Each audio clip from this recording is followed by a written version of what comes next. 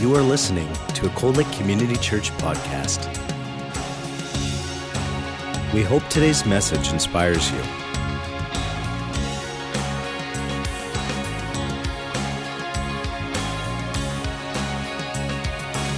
Cold Lake Community Church, a place where families connect.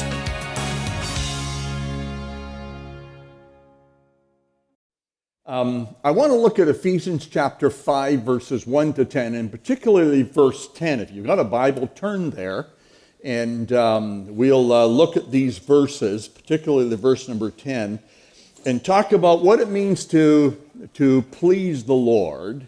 And as we get going this morning, I'd like you to take just some time to think about how much of our lives we spend just finding out how to do various things. We can't avoid it. It fills our time. It occupies our minds. And here's a little example. We begin life finding out how to eat and walk and talk. And then we find out how to read, write, think, and learn. Soon we find out how to work a computer, graduate, get a job, and then we find out how to earn a living, find a spouse, raise our kids, and maybe put together some IKEA furniture along the way. And then we find out how to lose weight and stay in shape and avoid a heart attack. And then soon we find out how to manage an empty nest and retire.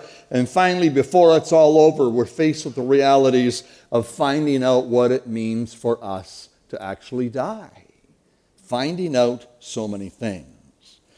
And when I look at my list and the one I've read to you this morning, sometimes I feel weary about all of that. That's a lot of stuff.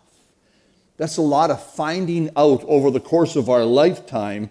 And then we who are Christ followers come to Ephesians chapter 5, and in verse number 10, we read the words of the Apostle Paul to these new Christians when he said, "And find out what pleases the Lord." Can you say that with me?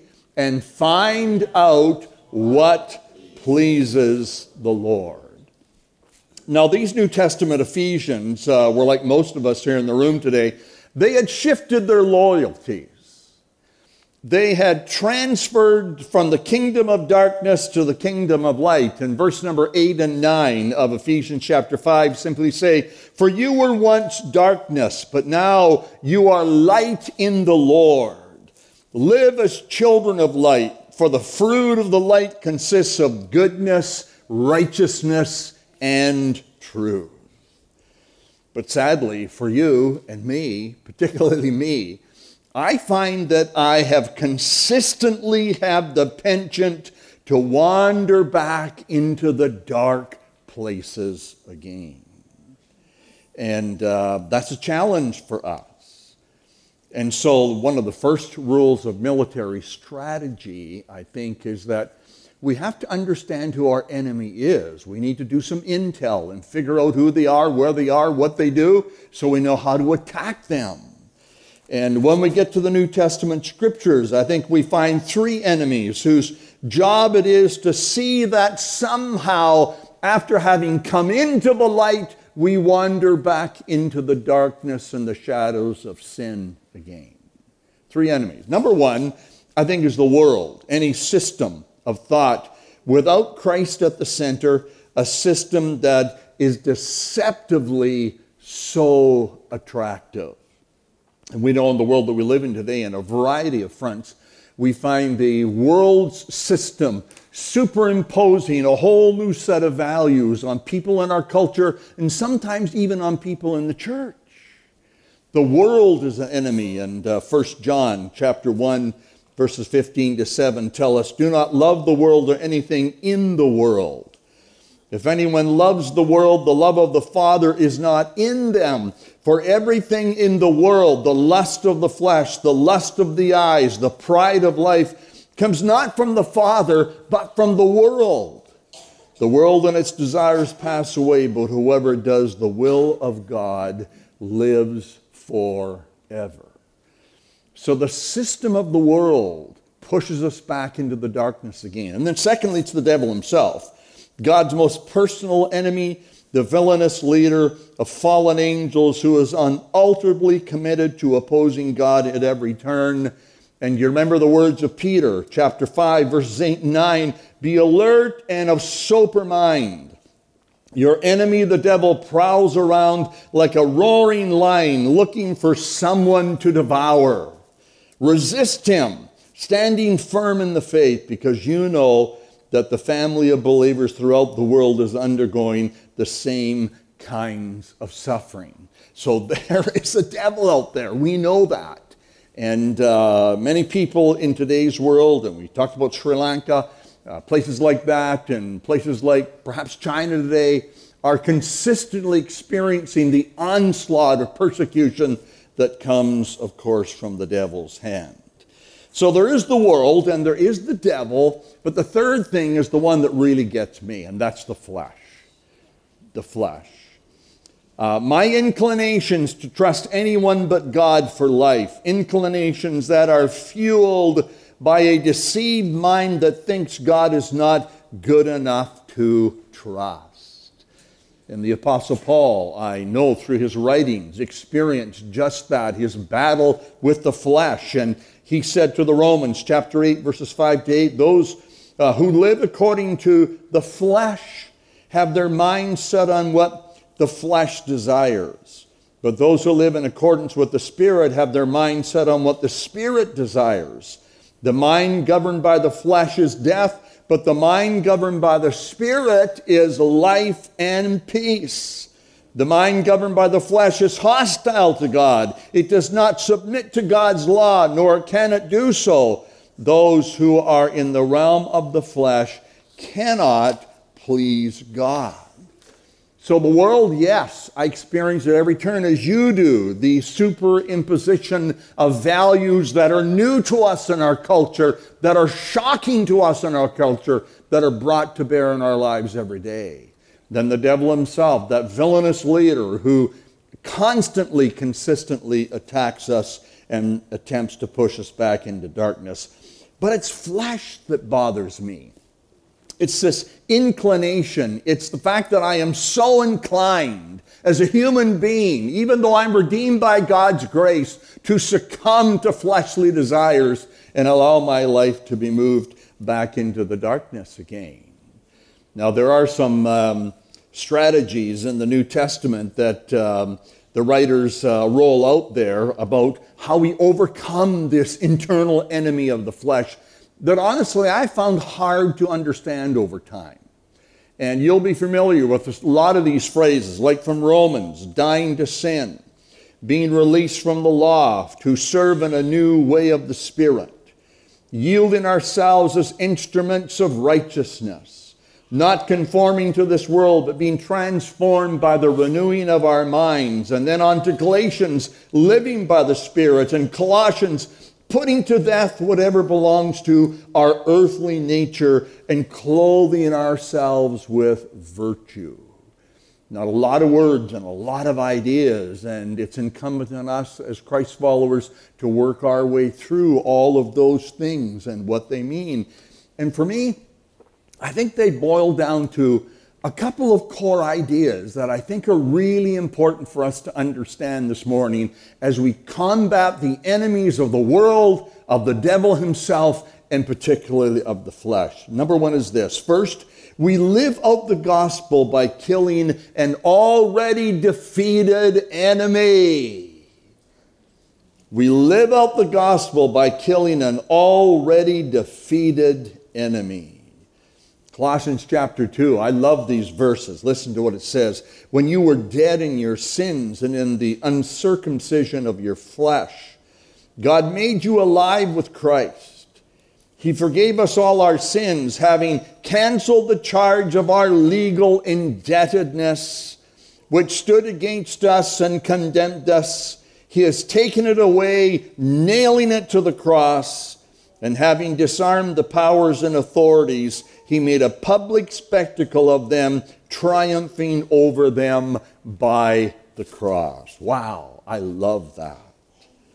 So when you think about those enemies, we are never told to kill the world or to kill the devil.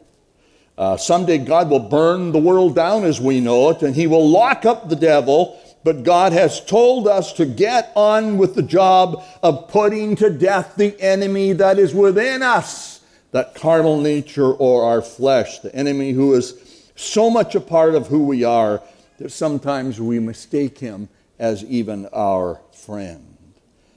So my enemy is the flesh, that nature within me that is inclined to sin every day. And my task, and I think your task, is to live out the gospel by killing an already defeated enemy. We are conquerors through Christ who redeemed us by his precious blood. And how do we do that? I think we do it best. And here's the second core value, and that is simply this, that we surrender to the energy and to the prompting of the Holy Spirit within us. That simply means we say no to the flesh and we say yes to the Spirit. It means we live our lives to find out what pleases the Lord. Our focus, our energy, our best efforts are focused on pleasing God. As Romans 8 says, therefore, brothers and sisters, we have an obligation, but it is not to the flesh to live according to it. For if you live according to the flesh, you will die. But if by the Spirit you put to death the misdeeds of the body, you will live. I love that. So there it is.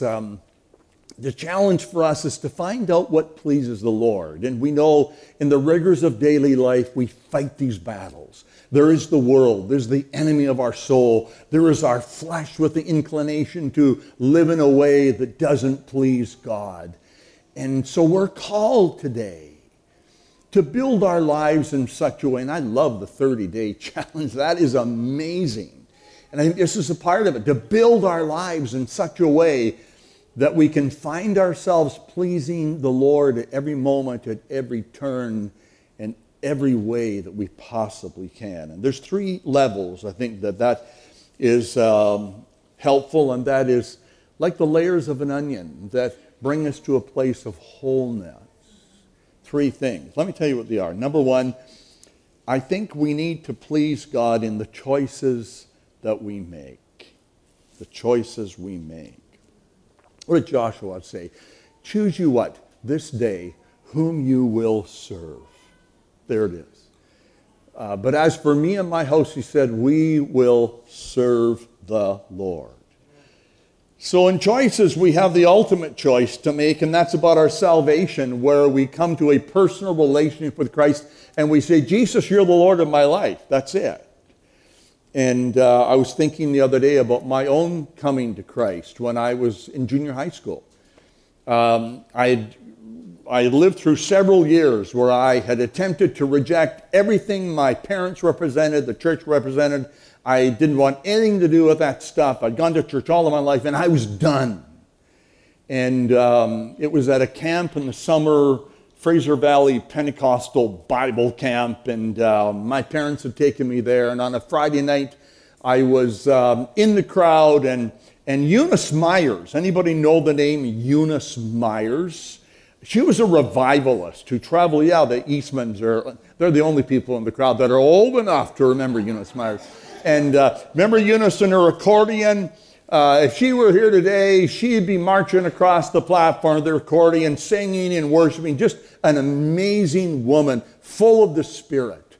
And so that night Eunice spoke, and halfway through her message, she grabbed her accordion, as she often did, and she just started to worship and sing. And she said, now look, we're done preaching.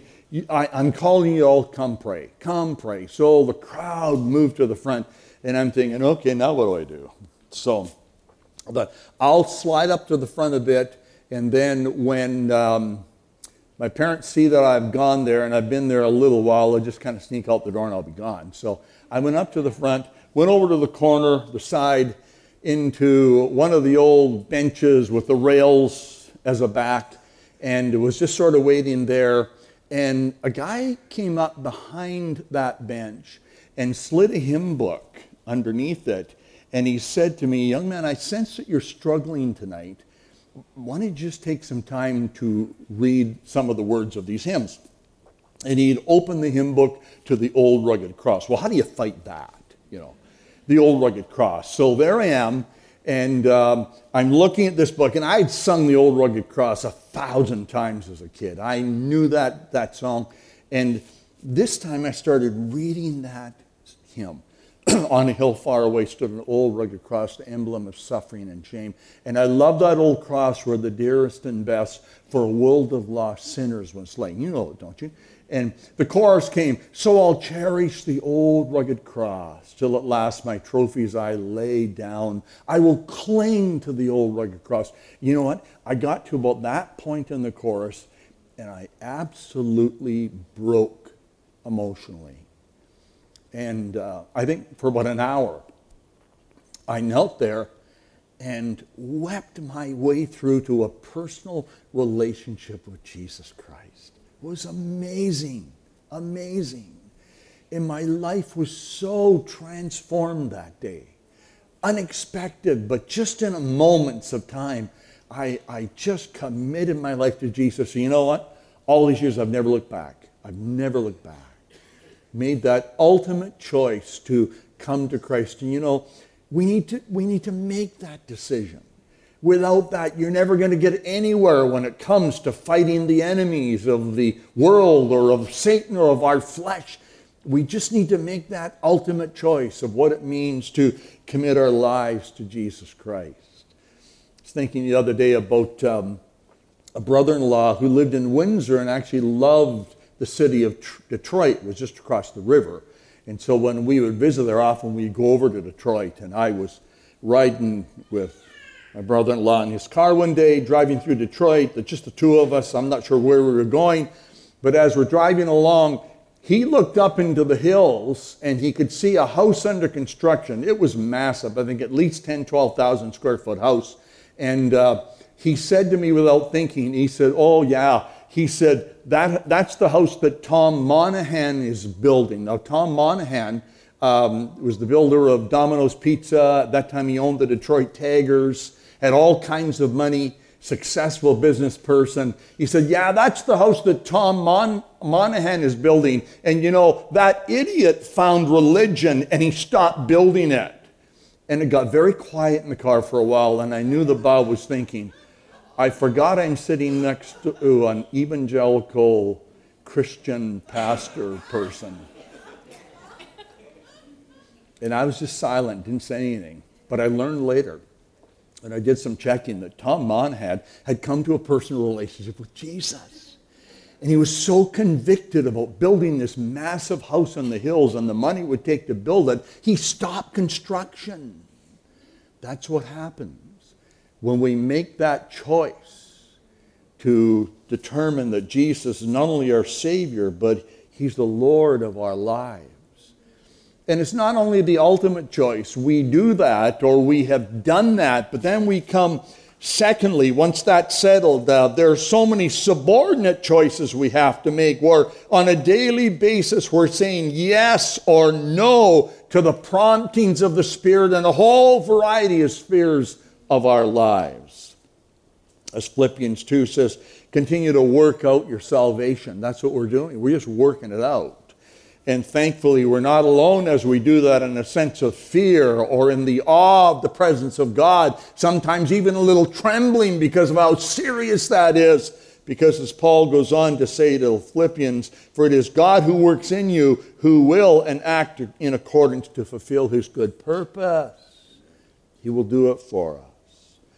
And then we go to Titus chapter 2, and I love these verses. These are favorite of mine for sure, where the writer says, for the grace of God has appeared that offers salvation to all people. That's the ultimate choice.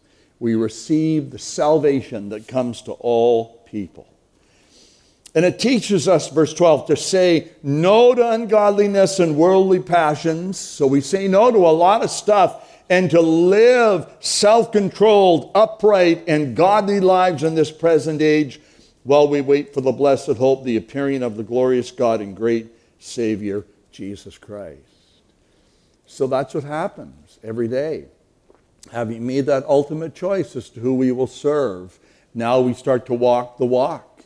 we get into the journey and we make every day those subordinate choices, and we say no to ungodliness and worldly passions, and we say yes to self-control, upright, godly lives in this present age as we just wait and journey for the eventual return of the Lord Jesus Christ. So you have to make the choice. If you're going to please Jesus, you have to make the choice, the ultimate choice. And then as you move along, you make the subordinate choices and choices that are ultimately going to be honoring to Him. And then secondly, there's the habits that we build. The choices we make and the habits that we build. Now, the habits are really nothing more than just a complex of practices whereby we do something so many times that we just generate an automatic response in our lives. We don't even think about it. We just do it. So when I get ready to retire at night, what's one of the last things I do? Well, it's brush my teeth. You don't have to ask me. You don't have to push me. You don't have to beg me. That's a habit of my life that has been entrenched for many, many years. Now, my wife wishes I do a better job of it, but I do it. It's an automatic response in my life that is a habit that I have built without thinking. You know that it takes discipline and it takes practice to build good habits. We have 3 girls, all in their 40s now, but at one point they were little girls who became big girls. And these little girls took piano, violin, and all these lessons over so many years. And we would tell them that you got to discipline yourself to learn the art of playing if you're going at some point going to enjoy the capacity to be able to play that instrument. And I often told them about my experience, because when I was a young kid, I took piano lessons for a year until one day I got there and my teacher, Mrs. Spoonholtz, in Medicine Hat where I grew up, Mrs. Spoonholtz took the pencil, put a big mark through the page and said, "You're done, you're finished. I'm not teaching you anymore. You never practice, so you're finished." And I walked out of the house thinking to myself, thank you, Jesus, it's over. It's over. It's over. But you know what? When I see this guy up here playing the keyboards today, you know what I think? I wished I'd have stuck to it. I wished I'd have because I went on to play the tuba, the trumpet, the saxophone, and I could do those things pretty well. Why couldn't have I played the piano? I could have been on the worship team today. You know, I didn't do it. And we coined a little phrase for our kids that we put up into the wall that simply said, discipline equals enjoyment. And that's what it is. When we discipline ourselves in whatever sphere of life, we create the capacity or the environment whereby we can move into a realm to enjoy the things that God has made available to us. But the tough thing here that we face is that flesh has a word in this too, in that the good in our life seems to take a lot of discipline, but the bad in our life is just really so easy to do. The Apostle Paul said, I want to do what is right, but I don't do it. Instead, I find myself doing the things that I actually hate. And that's what the reality could be. Some time ago, I talked to a man in his 50s who said, you know, when I was in my 20s, I smoked, heavy smoker. And he said, I'll never forget the day a Christian gentleman came to me and said, you know, if you would stop smoking today and every dollar you spend on cigarettes you will invest, it will make such a difference in your life. And he said, you know what? That word to me was so powerful. It was the last day I ever smoked a cigarette. And he said, from that moment on, I took all of the money that I would have spent on buying cigarettes and I invested it. And he said, today, I'm an independently wealthy person. See, that's what it is. It's the choices we make. It's the habits that we build. As Paul said to young Timothy, train yourself to be godly. For physical training is of some value, but godliness has value for all things, holding promise both for the present life and for the life that is to come. So we please God in the choices we make. We please God in the habits that we build. And then thirdly, I think we please God in the life that we live. Jesus said, my food, or that which sustains me, my food, is to do the will of him who sent me and to finish his work. Wow. I want to live that kind of life. I don't think anybody in the room would know the name Axie Benson. Axie Benson lived in the city of Edmonton, actually immigrated from Sweden many, many decades ago now, and actually went to be with the Lord in 1998 in her 98th year. 1998 in her 98th year. And she was one of the last pioneers of a church that we knew as Central Pentecostal Tabernacle. And I was actually the youth pastor at that church. That church became North Point Community Church when they relocated out of the downtown core of Edmonton up into the north part of Edmonton. But she was very much a part of that church for a long time. And she told me once, she said, I was there when Pastor D.N. Buntain announced that he would be starting a Bible school. And back then, it was Northwest Bible Institute that has become today Vanguard College. And for many years, Axie actually lived the history of not only the church, but lived the history of the Bible College, because it did start, I think, in 1946, and has done so well over the years. And when she passed, we wondered, wow, who will replace her?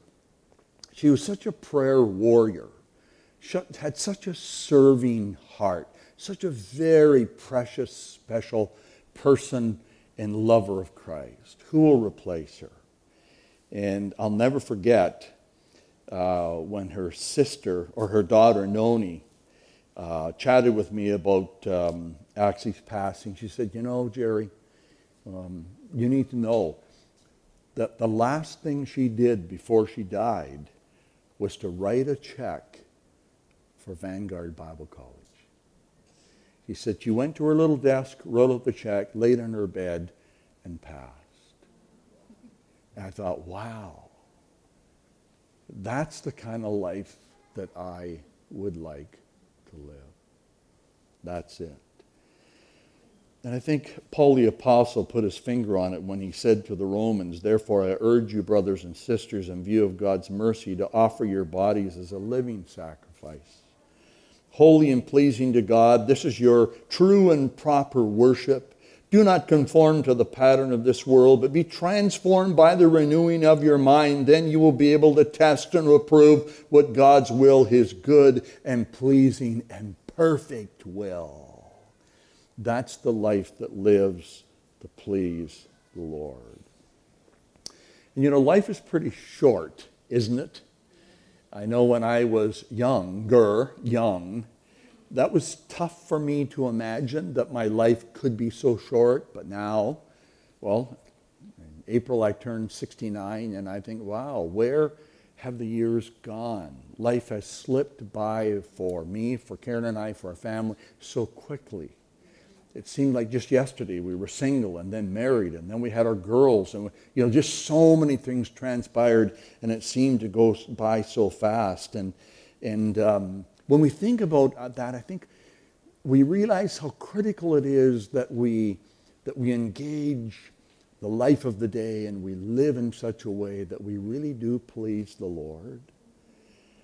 Because the danger for us is that somehow we would prop the ladder of our life against the wall. We would climb the rungs, finding out so many things only to get to the top and look over and discover that somehow we climbed the wrong wall. The wrong wall. Now, on the next slide, anybody know this guy? Who doesn't know Wayne Gretzky? It's pretty amazing. We followed his career over the years, and of course, if you live in Alberta, and particularly if you lived in the city of Edmonton, it's hard to avoid all of that. And wow, I've admired what he's accomplished.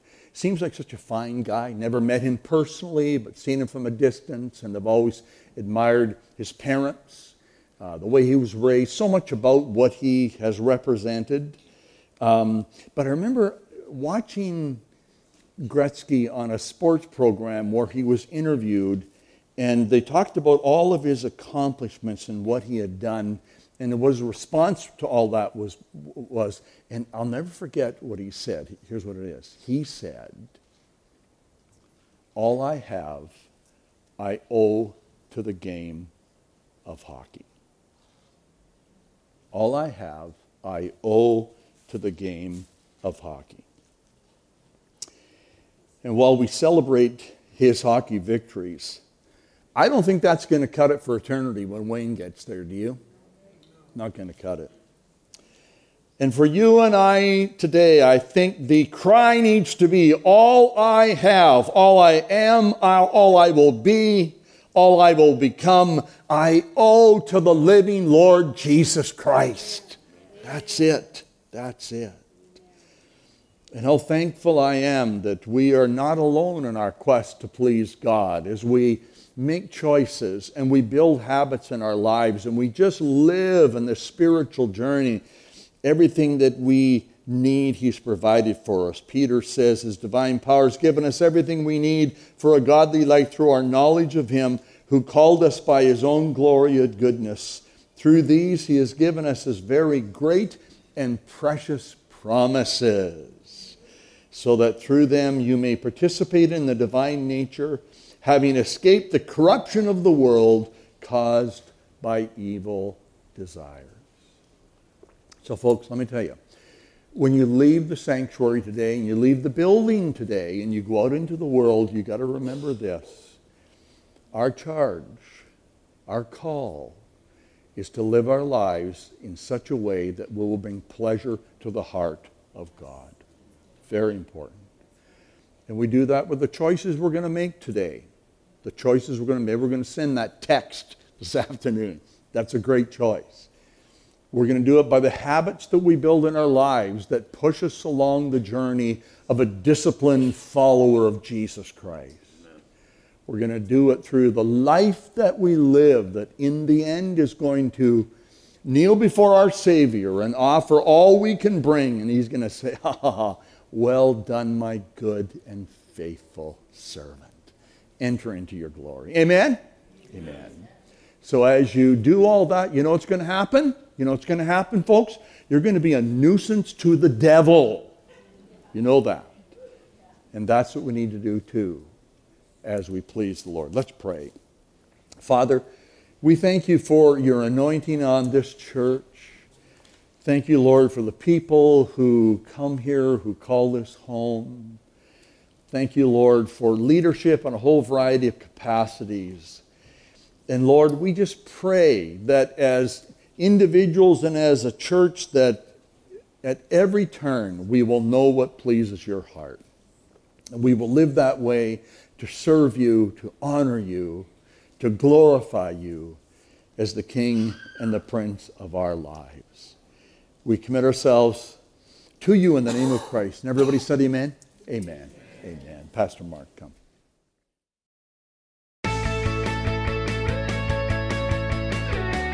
You have been listening to a Cold Lake Community Church podcast.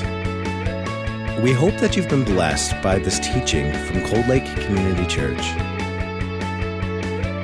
Thank you for your continued support of this ministry. Cold Lake Community Church, a place where families connect.